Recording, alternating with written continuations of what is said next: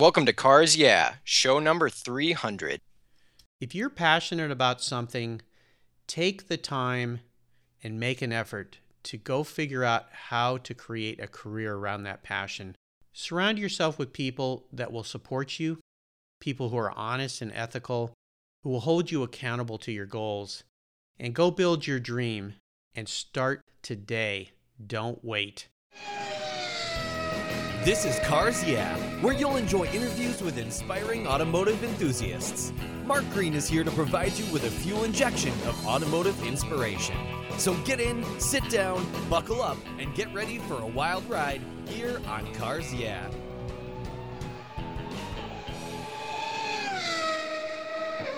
Hello, automotive enthusiasts. Today on Cars Yeah, Mark Green is celebrating his 300th show. I'm his son, Blake Green, who you have heard him mention from time to time, and today we're going to mix things up a little bit. I'm going to interview my dad and give you all a little history behind the man who came up with Cars Yeah concept and show. So without any further ado, I am revved up and so excited to introduce today my very special guest, my father, Mark Green. Dad, are you buckled up and ready for a fun ride? I have my helmet on, my 5-point harness cinched down, and I am ready to roll. However, Awesome. before we fire up the ignition and get started, I do want to say something about this very special milestone. I want to take a moment and say thank you to you listeners who've pushed the play button and joined me on this journey with inspiring automotive enthusiasts. All this wouldn't be possible without your support and your listenership. Thank you for riding along with me on the Cars Yeah journey. I look forward to continuing this road trip down the path of life and discovering how you can wrap your passion for anything that rolls on rubber around your life and your careers. And thank you, Blake, for taking the time out of your busy summer school schedule at RISD Absolutely. to help me with the 300th Cars Yeah show. Oh yeah, this is exciting being on this end because I've always heard you record these in the other room back home, and it's interesting. An I like this. interesting twist. Yeah, so let's roll. All right. Mark Green is the producer and host of Cars Yeah, a 5-day-a-week podcast you can enjoy on the Cars Yeah website, iTunes, YouTube, and Stitcher Radio. He's a diehard automotive enthusiast and lifelong entrepreneur who started his first business at 14 years old when he founded AutoCare, a neighborhood detailing business. After 11 years as a creative director and partner in an advertising and graphic design firm, he spent 20 years helping build Griot's Garage as the VP of Marketing, Merchandising, and he was the president of the company before leaving to create his own venture at Cars Yeah, where the mantra is inspiring automotive enthusiasts. So, Dad, I've told the listeners a little bit about you. Please take a moment and share some more about your business, your interests, and your passion for automobiles. Absolutely. And this is a little odd being on the other end. So let's see here. Now I know how all my guests feel. I grew up in Southern California in a small town just north of San Diego called La Jolla, California. I enjoyed surfing and played a lot of sports in schools. And growing up in Southern California in the 60s and 70s was really idyllic. I started kind of an entrepreneurial journey when I was pretty young. I did a lot of different things on Taft Avenue where I grew up with my friend Steve Fitch, who lived up the street. We had a street newspaper we published. We had a rock band for a very brief period of time. I don't think I've ever heard those songs. Yeah, you probably never will. I should hear those sometime. No, we never recorded any albums. Painted Darn. pinstripes and rat finks on kids' bicycles, and we even thought about selling toy insurance. We thought, we could collect. Yeah, there was some conflicts around that. And Steve and I built what you had heard of as members-only Playboy bar. Oh, that's right. Yeah, all before I was 10 years old. And then I got a paper route at about 12, and I continued that all the way through high school, getting up at 4 o'clock every morning, 7 days a week, delivering papers. It was really a great way to teach a kid about owning their own business and being responsible, having to go out and collect money, dealing with people. It was really great experience, as tough as it was to get up early. I'd get up real early, deliver my papers, and go surfing before school. So that was pretty cool. And then at 14, I started my own car detailing business. And the story behind that was Mr. Swancer's 450 SL Mercedes-Benz. Yes. I've heard about this before. I know. You've heard all these stories. This is going to be painful to sit through. But Oh, not at all. Mr. Swancer was an FBI agent who lived next door. And he bought the first 450 SL Mercedes that was delivered in La Jolla. And I went over to admire it, and I thought it was just so cool. It was a new body style and everything. And he said, I always see you out there washing your mom and dad's car. How would you like to wash my car? So I thought, oh, are you kidding me? So he let me back it out of his garage. Now I'm 14, so I didn't even have a license. Take it to my house. I worked on it all day and I brought it back. And when I was done, I said, well, thanks, Mr. Swanson. And I started to walk away and he said, well, wait a minute. How much do I owe you? And I went, you're going to pay me? Ah. Yeah, there's a light bulb moment. So at any rate, he gave me $25. I went home so excited because $25 in 1974 for a 14-year-old, that's a lot of dough. That was about a quarter of the way to a brand new surfboard. So my dad gave me the idea to start my own business, and he helped me draw up a flyer. I put it in my newspapers that next week, and a business was born. And little did I know, as we'll talk about later, that I'd end up working in the car care business at Griot's Garage. So that was pretty interesting. I detailed cars all the way through college to earn a little extra cash so your mom and I could buy our first home. And I studied graphic design and advertising in college as well as business. And I got my first job in San Diego at Warner Design. It was a small firm with just 3 people in it. And I started as a paste-up artist way before computers and things. And I was there 11 years, ended up being the creative director, a partner in the firm, account rep. Then one day, a company called Griot's Garage mailed me their first catalog. They were a startup company, and we were doing a lot of catalog business for people in the area and Southern California. So I went up and pitched our company to Richard Griot. That took some time because he already had somebody, but I finally figured out a way to do it.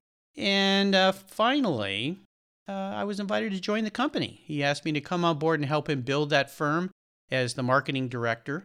And given there were only 4 people in the company, it was small firm, but I wore a lot of hats. I always say that's why my hair all rubbed off. It wasn't raising you kids. You guys were great, so I didn't pull my hair out for that. But I seem to be losing mine. So I'm sorry. There's a chance that we have the same work ethic. Yeah, probably so, but I blame my dad for that, I should say. But yeah, I blame my dad. So it's yeah, it's okay, it's a good chain. It's a kick the dog philosophy, exactly. But at Griot's Garage, as I said, I wore a lot of hats. I was primarily responsible for the branding, marketing, and merchandising in the company.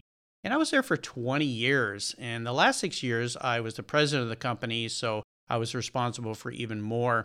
I got to do a lot of really cool things there. I got to travel the world. As you remember growing up, I was gone an awful lot. I worked a lot of hours. I was traveling all the time, always heading off to some other country, some other car show somewhere. And during that time, we built a really strong brand that I'm really proud of. We acquired a chemical company. We started manufacturing our own car care products. We built a distribution center in Indianapolis where we could distribute and make our products, and created a website, corporate headquarters from an old Coca-Cola bottling building that was all dilapidated. As you remember, I used to bring drawings home every night and help design that facility. And that ended up being a world-class office, retail store, event center, restoration facility, and much, much more. And I'll say my time there was really, really rewarding, and I was fortunate to work with a lot of fantastic people and customers. And I raced vintage cars for about 10 years, as you remember, because I took you to a lot of those races. Oh, yeah. In a Lotus 18 and a Lola T290. And I enjoyed a lot of track days with the BMW Club and the Porsche Club. And, I started taking you to racing events when I think you were about 4 years old. So yeah, as early as I can remember. Yeah, absolutely. It was great fun. And then after leaving Griot's Garage, I started a quest to try to figure out what the next roads to travel down would be for me. And that brought me to Cars Yeah. We'll talk about that a little bit more, the website and the podcast, where I interview inspiring automotive enthusiasts. All right, that's awesome. And now, as we continue on your journey, I like to start with a success quote. Well, actually, you'd like to start with a success quote, but I guess today I'm going to have you start with a success. That's right. You're the producer and host today. It's exciting. Yeah. So a mantra, as I'm sure you know, is a saying that has been instrumental in forming your life and your success. It is a great way to get the inspirational tires turning here on Cars Yeah. So Dad, take the wheel. All right. Well, I love inspirational quotes and mantras, and I think they're a tremendous way to chart and course and help provide some direction to you in life. They can change throughout your life. They can change daily if you'd like. And my favorite today would be the mantra that I developed for Cars Yeah: inspiring automotive enthusiasts. In fact, I liked it so much I trademarked it, and it really has a double entendre. I want to inspire automotive enthusiasts by providing discussions with inspirational automotive enthusiasts. When I was creating the why of Cars Yeah, I thought it was important to first give back before expecting to receive anything from this venture. It's a lesson that my mom and dad taught me. It's kind of akin to the golden rule, doing unto others as you would have them do unto you. And I decided that by interviewing inspiring automotive enthusiasts, and that is people who figured out a way to wrap their passion for automobiles into their life and, more importantly, into their careers, their vocations, that Cars Yeah could inspire others and encourage them to realize that they can do the same thing. And each of my guests gets his own show notes page with links back to his or her business so that the viewers and listeners who discover Cars Yeah can hopefully learn about them, learn about their business, and maybe even bring some business to them as well. So that's where that whole mantra of giving back first before you expect to receive came into play. This definitely reminds me of something you always said when I was growing up, the attitude of gratitude quote, which you would always instill in my thinking. And I think that really echoes in the inspiring automotive enthusiast, that it is all about giving back and being grateful for what you give to the listeners, but also what the listeners in turn give back to you. Oh, absolutely. You were paying attention. Great. Oh, yeah. Yeah. Absolutely. Yeah. Oh, yeah. Cars Yeah. Yeah. All right. Bits and pieces. I got about 10%. Oh, geez. Okay. We'll work on that.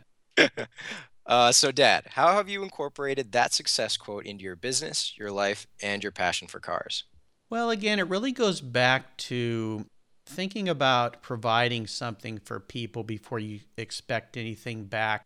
When I worked in the creative field, both at Warner Design and Griot's Garage, it was all about creating ways to help businesses improve. And of course, we were doing it for an income, to create a business that created capital and so forth. But with Cars Yeah, since the whole concept of a podcast, and we'll get into the why of the podcast in a little bit, but was so foreign to me, I was really trying to figure out how am I going to create this into or build this into a business that monetized, because I needed to do that to create some kind of an income for you guys, you kids, and your mom and I. And so again, I wanted to start with giving first. And I studied a lot of different people, a lot of people doing podcasts, a lot of people that I listened to that were starting businesses, and a repeating theme kept coming back. If you first try to provide something to people and don't expect anything back, eventually something will come back around that will help you build your business into something. People will start communicating with you. They'll start telling you what they like, what they don't like about what you're doing, and you can mold that business, and in my case, that podcast, into something that proves to be very beneficial. That's how I kind of built a whole concept into Cars Yeah. Excellent. Now, will you share with us a story that instigated your passion for cars, or a pivotal moment in your life when you knew that you were a car guy? Well, this could be an entire show in and of itself. This has been 21 years of my life. Just yes, and 57 years of my life. But I'll try to condense it a little bit here. So I've always loved cars. Just ask your grandma, your grandpa. I've been a car guy forever. And my father bought me my first Matchbox car at a hardware store when I was probably about 4 or 5 years old. It was a red Jaguar XKE, Matchbox by Lesney. I still have it today. I mention this car from time to time during the show when I talk to other people. Yes. I built a lot of model cars when I was a kid, and I especially liked to buy 2 or 3 models and build one car out of those 2 or 3 models, doing a lot of custom stuff and painting and things. And I'd sit for hours in my room building all those plastic models that a lot of kids of my era grew up. And I really liked Porsches. They've always been a car that's been key in my liking. We had a guy that lived up the street that had a Speedster that he used to give me rides in that really influenced me. 356s, and of course when the 911s came along in the mid-60s. I think I was about 7 years old when the 911 first came in. I used to get car magazines from other guys that were older than me that would loan them to me. And I even used to go around with my friends and dig through people's trash. I used to do that just to find cool car magazines that we could bring home and look at. And then it was about 5 years old, my dad bought an MGTC. And I remember this car being just kind of a magical machine. The top was always down, and it had these big slotted grills that were so tall, and the dash was It was a shiny engine-turned metal that was just so cool, and the dashes were kind of this old-fashioned greenish-hued Jaeger gauges that had this very vintage serif font. I mean, it was just everything about the car was so cool. And my sister Lisa and I used to sit on the luggage bench that was behind the front seats. My mom and dad would sit there, and there was That's not regulation. no. Well, it gets worse. The story gets crazier. There was a bar that ran across the back of those seats, and my dad used to say, if you hang on to that bar, you're a chicken. So we would put our hands up in the air like we were on a roller coaster ride, and we'd scream, and he'd go around corners, and we'd slide to one side and slide to the other, and he called it the chicken bar. That's what it became, and the doors were really low slung, so when I sat in that car, I kind of felt like a big kid because my arm could actually rest on the door sill where the door came down. It had those suicide doors that opened with the hinge in the back instead of the front, and even when I was 5, 6 years old, I felt like a big kid, and the sounds the car made, and my dad would have to get out and crank start it sometimes, and my mom would get all upset because her beehive hairdo back in the 60s would blow in the wind and look like a mess. But that was kind of the beginning for me, was that MG. And in fact, the first car I ever rode in was an MGA that my dad borrowed from a college buddy. And that car was pretty cool. It was white. I've got some pictures of it, of me sitting on my mom and dad's lap in that car. And of course, at about 3 years old, my mom got a Garton Cadillac from her brother that was a hand-me-down. It was yellow, and I used to ride that thing all over the place. And Mom, I'm still not going to forgive you for giving that car away when we moved. I still see the photo in our house of Yeah. Dad. We should put that on the site Yep. after it's done. It's a fantastic photo. Yeah, it's great. My hair, when I had hair, was blown in the wind. So, Dad, what I want to do now is really take a look at some of the roads that you've been down and really think about all the challenges that you faced. Will you share with me a huge challenge or a great failure that you faced in your life or in your career that can inspire and motivate the listeners? More importantly, how you overcame the situation and what you learned.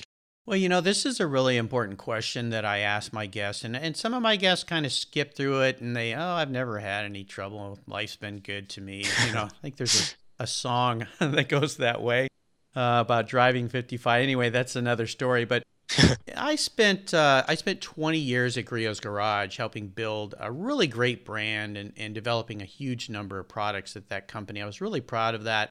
I was challenged at my role there in many ways. I got to do so many great things, from building a really world-class brand to marketing and merchandising. And as I mentioned, I eventually became the president of the company. And it was really exciting. I worked incredible hours. As you remember, I would leave before you woke up and come home after dinner, maybe Oh, yeah. nights. And I was traveling an awful lot all over the world. So, I always felt a little guilty about leaving you and your mom and sister home alone. But, we were trying to build something there, and I've always worked really hard. So it was just part of the way I'm wired. And I'd really planned on spending the rest of my career, working career at Griot's Garage. The plan was to sell the business, and maybe then I could go off and enjoy some cars and so forth. But then conditions at the company started to change. And, there's a great book titled Who Moved My Cheese by Spencer Johnson. I gave you and your sister a copy of this Oh, book. yes. I have the copy right here on my desk at RISD. When you guys went off to start middle school and all those changes that happened to you, not only in your environment, but in your physical nature, as you go through puberty and all those hormones are flying around your skull. It's terrible. And then going off to high school, and then again, read it again, going off to college. But for anyone listening who's read the book, they'll know that it's really kind of a simple parable about changes and how to deal with unexpected change. And you'll learn in the book that if you're not always prepared for change, the results can be pretty dire and the consequences can be pretty challenging. And at Griot's, I was forced to make a pretty difficult decision, and I decided to leave the company, resign, and go do something different. And it started what was the most challenging time I'd ever experienced in my life. As you recall, I'd worked at one job for 11 years, another job for 20 years, and I was expecting to stay there forever. I don't jump around. I stick with stuff and build things. And you'll remember at the same time your grandpa, my dad, had fallen and broken his neck, came Oh, very yes. close to being paralyzed or dead. He was 81 years old, really scary time for us. And then your mom's mother, your grandmother, was diagnosed with breast cancer. It was like the 1-2 punch to our family. And then a short time after that, we discovered that your mom had a really serious tumor growing in her leg that Yes. would require reconstructive surgery and a really long recovery time. I mean, sometimes you just wake up and go, what is going on? What did I do wrong to have all these things happen?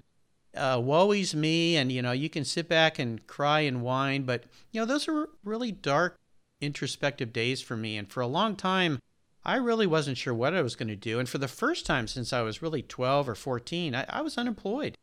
I had no idea what I was going to do. You were in college. We had a mortgage on the house. We had serious health issues going on in the family. Medical bills were piling up that were just daunting. And I really have never felt so discouraged and frustrated and confused and really afraid in my entire life. And for the first time, I really felt out of control. And my whole future was just this big blurry mess of I wasn't sure what I was going to do. It was really horrible and really terrifying for me. And But, after talking to a lot of people who I discovered many of were really, really true friends. These are people that took the time to listen, to offer inspiration. Of course, you and your sister and mom and all the family members rallied around me to offer me with ideas and inspiration.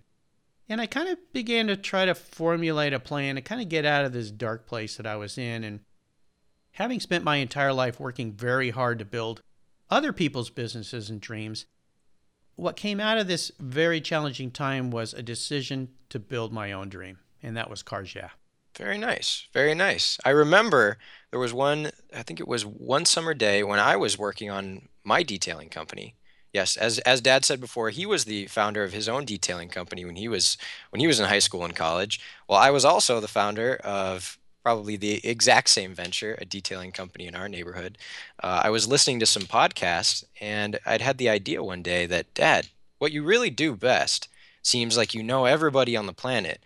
So why not start talking to them? Just, maybe there's a show, maybe there's some kind of a book or something. So just, call upon that huge group of good friends, that huge group of people who are inspiring, who have done incredible things, and just kind of see what they've done. And here we are at episode 300, Cars Yeah. And it's very exciting to see it all kind of come together out of that difficult time. Absolutely. Absolutely. And it leads us into this next question you're going to ask me about the aha moment, right? Yes, of course. So now let's shift gears and go to the other end of the spectrum. Could you share with me and the listeners an aha moment in your career? That time when the headlights came on and illuminated the way for a new idea or direction that you had. And tell us that step that you took to turn your aha moment into success. Well, absolutely. And you created a great segue for it, Blake. If you remember that one summer after I'd left Grillo's, we went for a walk. You were home from school. And usually when you're walking with your son, he looks up to you and says, Dad, what should I do with my life? But this time around, it was like, what do we do with our lives? Yeah. Or I said, son, what am I going to do with my life? It was a real twist. It's one of those really epiphany moments in your life where you just go, holy cow, this isn't what I planned. And, again, I was really struggling. I was really frustrated in so many ways. And you, as you said, hey, Dad, my whole life you've been taking me to car shows, to races. You've taken me on trade show trips. We've been in New York together and all over the country. And what's the one thing I always tease you about when we go somewhere? You can't walk by somebody in their car without stopping and talking to them and asking them about their career, about their car, about their business. And if you remember, too, that was something that I taught you when we would go to all those events. I would kind of push you forward and say, go up, introduce yourself, shake the man's hand, and ask him about his car, ask him about his business. Absolutely. And then just listen, and he'll tell you everything you ever wanted to learn, and even more so. So from that, you then said, have you ever heard of a thing called podcasts? And I went, no, what's that? And you introduced me to one guy who really has changed my life, and that was John Lee Dumas, Entrepreneur on Fire. And I started listening to his podcast and other people's podcasts, and this whole concept that you proposed to me of how could I wrap talking to people about their passion for cars into some kind of a viable business really started to take place. And that was really the aha moment. That, and along with TED Talk I listened to by Simon Sinek, Why? and that is figure out the why in what you're doing. Figure out why you want to do something, and then the rest will come along. And of course, wrapping my passion for cars and my history with cars into this concept of Cars Yeah was really the culmination of that aha moment coming together, and then Cars Yeah was born. So again, I've got to thank you, Blake, for coming up with that very astute idea for me. It led me to where I am today, and it will follow me into the future. So I really appreciate your wisdom there in helping your old dad out. Well, it's funny how I came across Entrepreneur on Fire, John Lee Dumas's podcast. It was during my freshman foundation year at RISD. It had to have been 3 a.m. It was really late at night.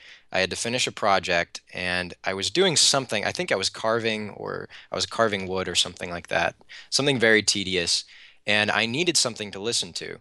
And I'd always had an interest in business and entrepreneurship, so I went on to iTunes podcast and looked up entrepreneurship just to see what would come up.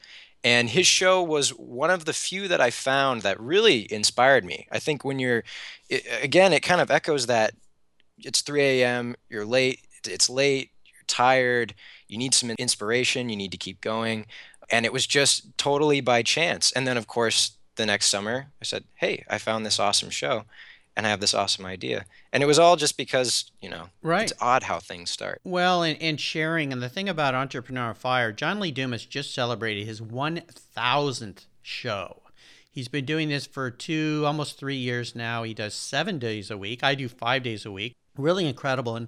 And you listen to his original shows, and yeah, he was kind of rough and things, kind of like what I'm going through, trying to learn how to be a better interviewer, how to do this better. But he got better and better and better, and then he started sharing what he was doing with other people and helping teach other people. Comes back to that idea of giving first before you expect anything back. And he's become very successful from a monetary standpoint and from every other aspect of his business. So hopefully I will follow in his footsteps as I continue on what I'm doing. I've, of course, niched way down, which niching down is very important in any business because it really starts to focus you. But that aha moment, it's funny where those come from. But when they do illuminate your way, pay attention and Absolutely. travel down that road. Absolutely. Okay, Dad, next question. What is your proudest career moment? Oh, goodness. I've had so many, but I really think I would be remiss not to say what happened shortly after I started Cars Yeah. I received an email from a listener, and this is back when I was having, 50 people a day listening to the show. If I got 100 listen day, I was so excited. Wow, 100 people are listening to this show. This is so cool. I remember that. Yeah, woohoo! Just take advantage and reward yourself for those little tiny milestones. But I had a listener who sent me an email, and he went to the website. There's a place where you can communicate with me there, and he was talking about how he was very successful in his business, but he was unhappy because he loved cars. And he wanted to do something in his career around cars, but he just had never figured it out. And by listening to my interviews with people on Cars Yeah, that gave him the inspiration and the courage to go forward and start something on his own, to go after that thing that he was passionate about and that thing that he would really enjoy. And he just said, thank you for giving me that nudge that I needed to step out of my comfort zone and go do that. And that was really proud because I had achieved what I originally was trying to focus on, and that was inspiring others by talking to inspirational people. So I think right now, there's going to be more to come, I'm sure, and there were a whole lot before in my previous careers, but that one really stands out to me because I felt like, okay, that was what I wanted to do, and I got there. Very nice. Now, let's have a little fun. What was your first really special car, and what special memories do you have with that car? Well, this is a funny question because I ask all my guests this question, and many of them talk about their first car being their first special car. And the concept behind this question has to do with not so much your first car, but the one that really meant something to you, that you worked really hard to achieve. Maybe you had this dream. For a long time when I had my first career, I had a poster of a red Porsche above my desk. Every time I'd come in early and stay late, I'd look up at that and say, that's what I want. I want a red Porsche. But I would say that my first really special car was a 1967 Karmann Ghia. My first car was a 67 Chevy Nova, which was not very exciting. That's another story for another day. But it was a cool car. It got me to the beach with my buddies. We could pile a bunch of surfboards on the top and head down to Baja and surf down south of Tijuana. But my first one was a 67 Karmann Ghia. And as I mentioned, I really wanted a 911, but there's no way I was going to be able to afford a 911 in high school with my paperboy budget and even with my car detailing. My Ghia was what I call my poor man's Porsche. You know, it had the engine in the back. It was German. It was pretty cool. It made some neat sounds. And my mom loaned me some money so I could go buy that car. And I remember she drove me over to Point Loma, which is south of La Jolla where we grew up. And we bought this car for $1,200 from this gentleman. And I had to drive it home. I'd never driven a stick shift. And so I went, oh, geez, that's intimidating. I went, Mom, how am I going to do this? And she said, well, you better figure it out. So I got in the car and I, ground the gears. And how do you get into reverse? The guy, well, you got to push the gear shift down and over. And oh, that's kind of weird. So I made it out of his driveway. I'm sure he was standing there laughing his brains out, going, "Oh, this kid's never going to get back to La Jolla." But I made it. I stalled it in some intersections. People were honking at me. I felt like I was going to die. Oh my gosh, it was terrible. But I got it home and I immediately started playing with it. And along with my good buddy Robert Schmidt, we took the car apart, stripped it down, cleaned up some of the bad Bondo job that had been done on it. We painted it a mixture of Porsche Guards Red and Porsche Signal Orange. So it was this really cool, kind of an orange-red color. I found some really cool deep dish VW chrome rims and painted all the graphics black to kind of give it that SoCal look. And that was really my first cool car. I really had fun with that car, put a neat stereo system in it, learned how to do brakes in the driveway on that car and work on the engine. We built up the engine to about a 2110cc motor, so the thing moved pretty quick, and still had the surf racks on the top, and then I had some cool ski racks. I'd drive that car all the way up to Mammoth Mountain with friends of mine to go skiing, and yeah, that was the first really special car. It was really cool. I sold it in 1979 to buy my first brand new car, which was a 79 Volkswagen Scirocco, and I sold it to a friend of mine who just was always wanting to buy it. She was a really nice gal, and about 2 months later, a drunk driver ran through a stop sign and completely totaled that car. Yeah, put her in the hospital. She survived, but I was driving home one day and I saw it sitting in front of a repair shop from the back, and I went, hey, there's my old car. In fact, my parents bought me a personalized license plate that said Ghia Kid. And I turned around and went back, and as I drove up next to that car and I saw the front had been crushed all the way back to the front axle, I just thought, oh no, my Ghia Kid is dead. And of course, the body shop told her, we can't repair this. It's a lost cause. So it went off to the crusher, and yeah, sad deal, but great car. Lots of fun.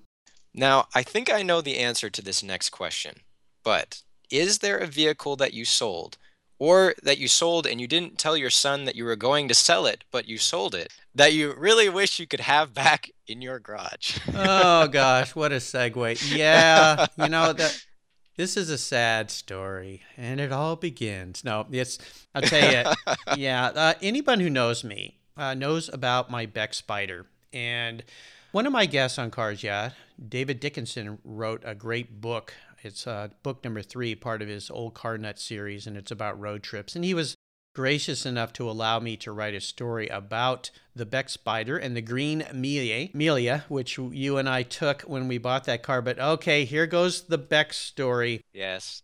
Yeah, it was a tragic Beck story. I know. I'm so sorry. Well, as Blake knows, a guy named John Wilhoit, who builds beautiful cars, 356s and 911s down in Long Beach, California. I've known him for years. He called me one day and said, hey, there's a client of mine who had me build using all Porsche parts. This is a pretty special build because anyone who knows Beck Spiders, a lot of them say, oh, it's a fakey-do 550 Spider. It's got a Volkswagen engine. It's got all Volkswagen parts and stuff. This thing had all Porsche parts. Even the engine was a Porsche engine from a 56. Really spectacular cars. I bought it sight unseen. Blake and I, when Blake was 8 years old, we flew down to Long Beach, and we went on a 5-day trip up the highway coast in that car. And we had a great time. Obviously, it was one of those moments in time you get to spend with your kids, and really have a great trip. And got home with it, and I kept it for many years. And after a bit of time, I decided to sell it. I think it was so I could buy your sister her first car and put a little money aside for some of the private schooling I put you guys through. That's I do thank you for that. Yeah, you're welcome. And I let it go. A gentleman had seen it. We'd shot the car as a cover car for Griot's Garage Catalog. A guy in Chicago had seen it, called me, offered me way more money than I'd paid for it, and I let it go. But as the listeners will hear from my son, I didn't tell him I sold it. Came home for dinner one night, sitting around the dinner table, and said I sold the car, and the look I got from Blake, I still remember. Yeah. Oh, it was bad. It was bad. He was very upset because of the memories.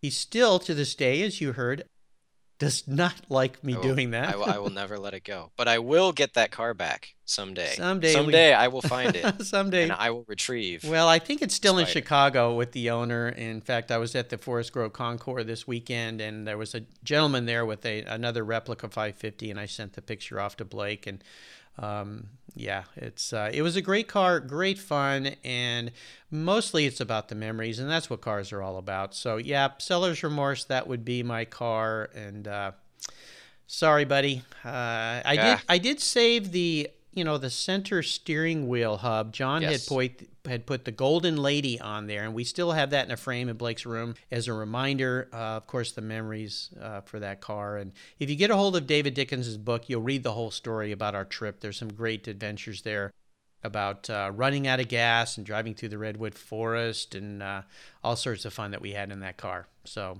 thanks for the memories, and sorry, buddy. Oh, no worries. Like I said, I'll get it back. Okay, next question. This is a little bit different, on the same subject, but slightly different. Is there a vehicle that you bought and then thought, just what was I thinking? What thought went through my head when I purchased this ridiculous car? Yes, there was. I purchased a 1966 Shelby GT350 Mustang from a friend of mine, Ron Going, who had built it with his father. It was a clone. It wasn't a real GT350. But his dad worked for Ford Motor Company and got a lot of the original parts, and they built this car up. It was just gorgeous. You couldn't tell it from a real one. In fact, I took it to a Ford Mustang show and entered it, and I won first place. And they thought it was a real GT350. I actually gave the trophy to the second place guy at the end of the show when I said, you know what, I don't feel right taking this trophy home. Thank you very much for the award. Everybody knew me as a German car guy. And when I bought that car and brought it home, your mom looked at me and said, are you going through some kind of midlife crisis or something? What the heck are you doing? This is not you. It's an American car. It's a muscle car. It's loud. But you know what? It was really cool. And I used it as a daily driver for about a year and a half up here in the Pacific Northwest, which where it rains a lot, that was a scary car to drive in bumper-to-bumper traffic in the rain. It had a lot of power, a wonderful 289. The engine sounded like a sewing machine. It was just beautiful. I really enjoyed driving it. I couldn't get gas without a 30-minute conversation with anybody in the gas station. Everybody loves Mustangs. So, in a way, I thought, what was I thinking? And this car, I've been lucky with cars. Some guy saw it in the parking lot, came up, offered me almost twice what I paid for it. And I decided to let it go. I think your mom was extremely happy that day. I let the car go. She never liked that thing. It was just loud. And she said, it smells funny in here. It had that old car musty smell. But it was a great car. I really enjoyed it. But that would be the one. It's been all German cars ever since. I remember that car. I was very young when you had that car. I have very few memories of. I know there's a photo of me sitting on the back of it when I was probably 3 or 4 years old. You were sitting on the hood, and that was the first vintage race I ever took you to. You were about 3.5 years old. We went to a Sovereign event right before I decided to start racing cars and joined Sovereign. And that's a picture of you sitting on that car at Pacific Raceway. Excellent. Yeah, cool car. Cool picture. Okay. Is there a project you're working on right now that really has you excited and fired up? Well, it's cars, of course, because I'm still trying to build this company out into something viable that's monetized. And I'm trying really hard to develop relationships with companies. Again, it comes back to relationships that are so important. And I'm trying to work with people who could be sponsors at Cars Yeah. I've had a few people that came on board very early on, which I've been greatly appreciative. NOCO Battery Company, that was my first sponsor. I got to tell you, the day I went out to the mailbox and that first sponsor check was in the mailbox, I practically cried in the driveway. I was like, wow, this has some viability. This might actually work. And then one of my guests, Dwight T. Knowlton, who's an author, owns Carpe Diem. He was one of my sponsors that came on board that I've been grateful for. He's written 2 great kids' books, The Little Red Race Car and The Greatest Race. Just a really nice guy. Really admire what he's done. I got a new sponsor starting up here just in a week, Covercraft. They make by far the best covers that exist on the planet. I've been covering my cars since high school. In fact, my first Covercraft car cover I bought when I was in high school in 1975. It's a company that's been around for 50 years. I was the only guy in my high school, and I think at college, that covered my car. They really are the best way to take care of your cars. And of course, your car, while you're off at college, is sitting out in our driveway under a Covercraft car cover. So excellent. Yep, Nancy is being well taken care of. Oh, yes, Nancy. Yep. She's plugged into a NOCO battery tender with a Covercraft cover on the top. So, yeah, Blake's BMW. And I forged some great relationships with some affiliate companies that you'll find on my website. Swickstill, which makes a really cool brand of men's clothing, kind of vintage 50s, 60s era clothing. Vintage Auto Posters, Tony Singer, who's been a guest on my show. He sells just some of the coolest artwork that you can find. And I'll mention Swickstill too. I've had several guests who are part of that company on the show. Garage Style Magazine, Don, who's been a guest on my show, who we've done some trade outs of things. And so I'm trying to build up these relationships. So the current project really is Cars Yeah. I work night and day, as you know, weekends on this whole thing. Takes a lot of time to build a company, but I'm having great fun. Excellent. Now, this next question is my favorite question that you ask, and I think about it quite frequently because I still don't have an answer to it. So I'm curious to see what your answer will be. But if you were a car, what kind of car would you be and why? Yeah, this is the Harold Cleworth question. Harold has been a 2-time guest here at Cars Yeah. He's got his second show coming up soon here. He's an artist from Venice. Very interesting man, very creative man. A guy who I admire because I've had many artists on the show who have figured out how to create a career around art and painting cars, which is really hard to do. Harold was my 22nd guest, and I had a different question at this point in the interview, and he said, you know, Mark, in his very British accent, there's a different question I would like me to ask. My British is very poor, but at any rate, okay. He came up with this second question. And boy, Harold, you've garnered some interesting responses from people over time. And it really, for me, it's a question I try to get out of people. If you were a car, who you really are, not do you want to be. We all want to be a sexy, sleek Ferrari or a F1 car that goes really fast or something everybody loves, but it's really more how you perceive yourself. And many of my guests have answered very honestly with some hilarious answers, but I honestly would have to be a Porsche 911. And yep, I had a feeling. Yeah, I could see that. Well, and actually it's good because I know that it's not just because it's a car you like. The characteristics of that car, the design, the engineering, all of it fits your personality perfectly. Well, I appreciate that. And, you know, I am as you know, Blake, I am a very, I'll just say anal retentive guy. I am a cross your T's, dot your I's guy. I'm a perfectionist in everything I do. I work really hard in every aspect of my life to make things a certain way. I might even be a little OCD when it comes to some of this stuff because I just, you know, I can't go through any day without looking around and noticing how things are, how things are designed. I'll say my father instilled a lot of this in me, and my mother too. But my father, being an architect, I'd go into a building with him and he would point out every detail, positive and negative. My mom always taught me to take care of things and don't waste things and be grateful for what you have. So the Porsche 911 to me is a car that's extremely purpose-built. It's German, of course, which means everything has a purpose. There's no frills.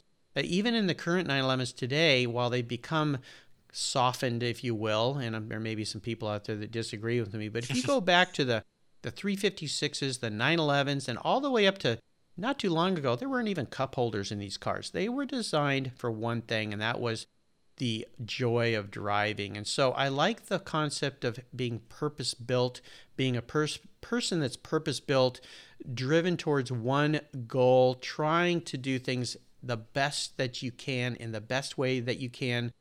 It's a design unlike almost any other car that's been around for over 50 years. You look at a 65 911 and a 2015 911, and they're both the same car in many, many ways from a design aspect.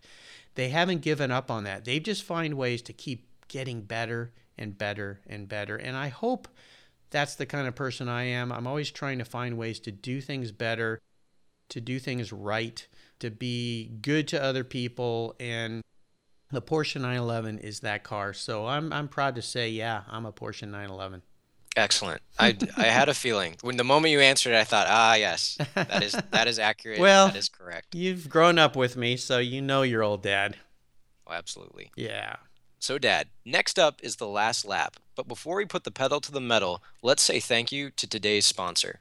And I want to say, too, this is the first sponsor spot by Covercraft, a new sponsor that's starting here at Cars Yeah. I'm extremely grateful for Covercraft.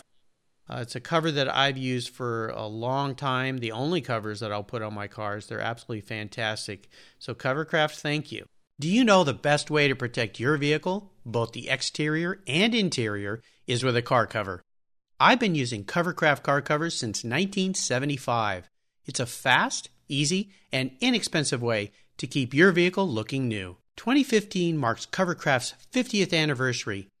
They've manufactured premium quality exterior and interior covers here in the United States with a reputation for durability and design. They're the world's largest manufacturer of custom patterned vehicle covers that are crafted to fit, with over 80,000 patterns and growing. You can choose from dozens of fabric options and accessories, all designed and carefully sewn for your special vehicle. Made in the USA, Covercraft is the right choice. I've protected my special rides with their covers for over 40 years, and you should too. Learn more today at covercraft.com.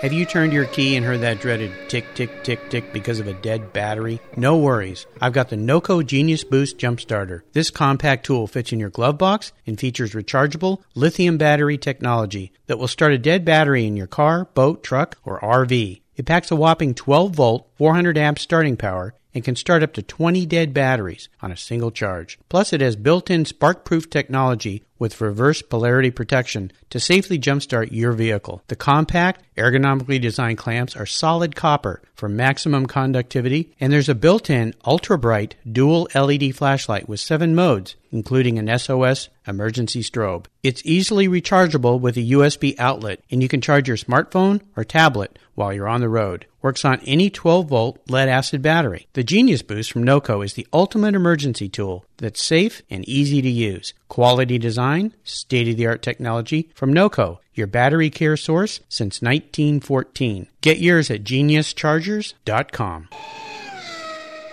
Okay, Dad, we're entering the last lap. This is where I fire off a series of questions and you give our listeners quick blip of the throttle answers. Are you ready? I'm ready. Let's go. All right, here we go. What is the best automotive advice you have ever received? Well, that comes from my good friend Louis Shefchik. Louis's been a guest here on Cars Yeah. He runs J&L Fabricating, where they build race cars and they restore cars. Just a wonderful guy. He's one of the people in my lives I call a real person. He's just so kind, and his wife Jeanette, who you know them as well. We've been to many races with them, and they're the best people. Some of the most genuine people I've ever met. Yeah, Alicia and Abby, their daughters, are wonderful people, and all the people at J&L Fabricating. But when I decided to go racing, vintage racing, in a Lotus 18, my first race, I was nervous as a hen. My leg was shaking. It was raining, which added a whole nother complexity to that event. And I'm sitting there in this car thinking, what am I doing? I've got little kids at home. I've got a business with a whole bunch of employees that are, relying on me to show up on Monday. And Louis walked up in a very calm voice as I was sitting on the grid. The engine was running. He put his hand on my shoulder and he said, just remember one thing, the throttle goes both ways. And I've always remembered that. I like the idea of keeping the revs up, pedal to the metal, keeping your foot into it, just going through life full bore. but the throttle goes both ways, and sometimes it's okay to lift a little bit to get yourself back in control, to align the car a little bit, align your life a little bit. So, Louis, thank you for that automotive advice. It was awesome. Excellent. Can you share one of your personal habits that you believe contributes to your success? Oh man, I work really hard. You know this, Blake. I mean, I spend a lot of hours in the office away from home. I don't sit idle. I don't sit around and watch much TV. I'm always out doing something, in the garage, taking care of the cars, in the yard, taking care of the yard, trying to fix things around the house. My father taught me a really valuable lesson, and that was no matter where you work, treat your job as if you own the company that you're at. He used to say, show up before the boss does, don't take breaks, never take long lunches, stay after the boss leaves. He used to say, you know what, if you're not as smart as the next guy, outwork him. So I think that is probably a personal habit of mine. I work really hard. I don't let up, and I just have a stick-to-itiveness that I'll get through this somehow, I'll figure it out somehow. But I appreciate my dad teaching me that lesson. It's really paid me in many, many ways. I think that advice is what's gotten me, here at RISD. I think that the mantra and that style that you live by, it definitely came into my thinking as I was growing up and has continued on into college and my career. Well, and there's another one here too I want to share because you're probably going, I wonder why he didn't say this. And that is thank you cards, written thank you notes. Yeah. My mom taught me this. My mom used to make me write my thank you cards before I could play with my toys on Christmas morning. And it goes back to that attitude of gratitude that Blake so eloquently put together. Writing thank you cards, handwritten thank you cards is a lost art. Every one of my guests here on Cars Yeah gets a handwritten thank you note for being on my show. And as Blake knows, I write thank you notes. I instilled that in you, Blake, and your sister, Paige. You guys do it to this day, which is so great. And it really helps you stand out in front of other people if you're out there looking for a job, if somebody did something nice for you. I wrote my thank you notes this morning for the kind people at the Forest Grove Concours for sending me a ticket so I could go down and participate. So writing thank you notes, that's another one. Definitely a attribute and personal habits that has helped me throughout life. Do you have a resource that you would like to share with our listeners, be it a website, a supplier, an app, a person, anything like that? Today, the internet provides us with so many resources. It's just unlimited. I don't know, when I was a kid, let's get the violin out. I had to walk uphill both ways to school and 15 miles. 15 miles. It was snowing in La Jolla. Yeah, pretty much every day. It was terrible, Yeah. but I had to actually pull these big things out called encyclopedias to look stuff up, and it was always dated because we didn't have new encyclopedias. But the internet, is incredible. But I'll tell you, I think the best resource I have are the guests on Cars Yeah. The people that I have created friendships with. Most of these guests I have never met until the moment they call in for the show. Forrest Gump said, life is like a box of chocolates. You'll never know what you're going to get. I never know what I'm going to get when that phone rings the day I'm going to do a show with people. It makes it pretty exciting. It also makes it a little worrisome sometimes because you just go, oh my gosh, what is this going to be like? I hope the show ends up being great. But it's really about people, and I've written this on my blog at Cars Yeah. It's about people. Life is about people. The car hobby's about people, and getting to share time with people where they share their careers and their lives with me is so inspirational and is a huge asset and a great resource for everyone to come and listen to these stories and be inspired by them and use them as a catalyst to push yourself forward into something you want to do. Excellent. Dad, would you share a book that you believe our listeners will truly enjoy reading? This is another difficult question for me because, as you know, Blake, we have a huge library in the house. I have not only a whole lot of automotive books, but a lot of business books. In fact, when I was at Griot's Garage, I actually created a library at the business. Oh, that's right. Yeah, a resource library of all these business books that I've read throughout the years that can help you be better at your career or your craft or whatever you're doing. And I think one of the books, if I have to share one, because I set up these rules to begin with, it would have to be Have to be Michael Gerber's book. It's a book called The E-Myth Revisited. Yes. In this book that author Michael Gerber wrote, it dispels myths around starting your own business and shows how commonplace assumptions can really get in the way of running your business.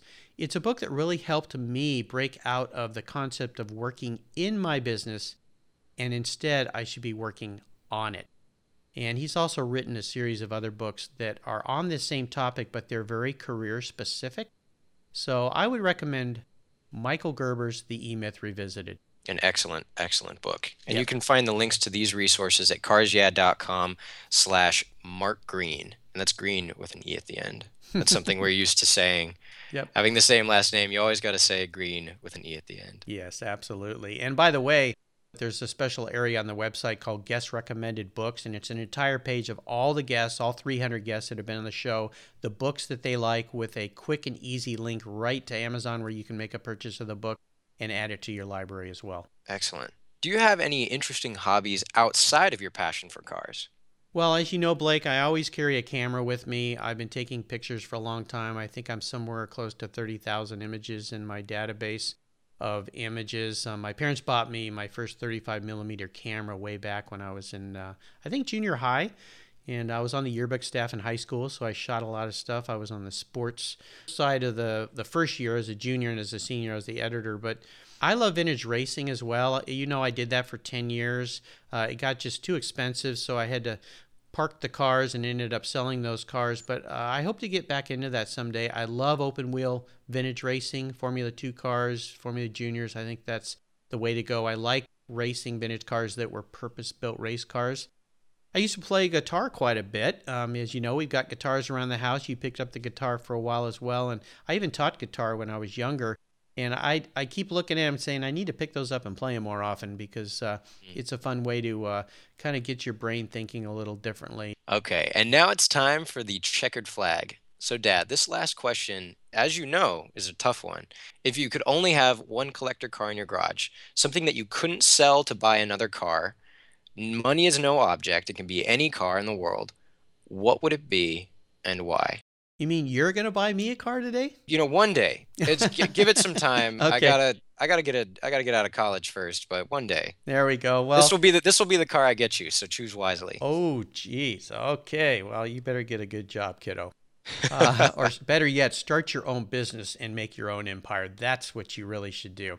There we go.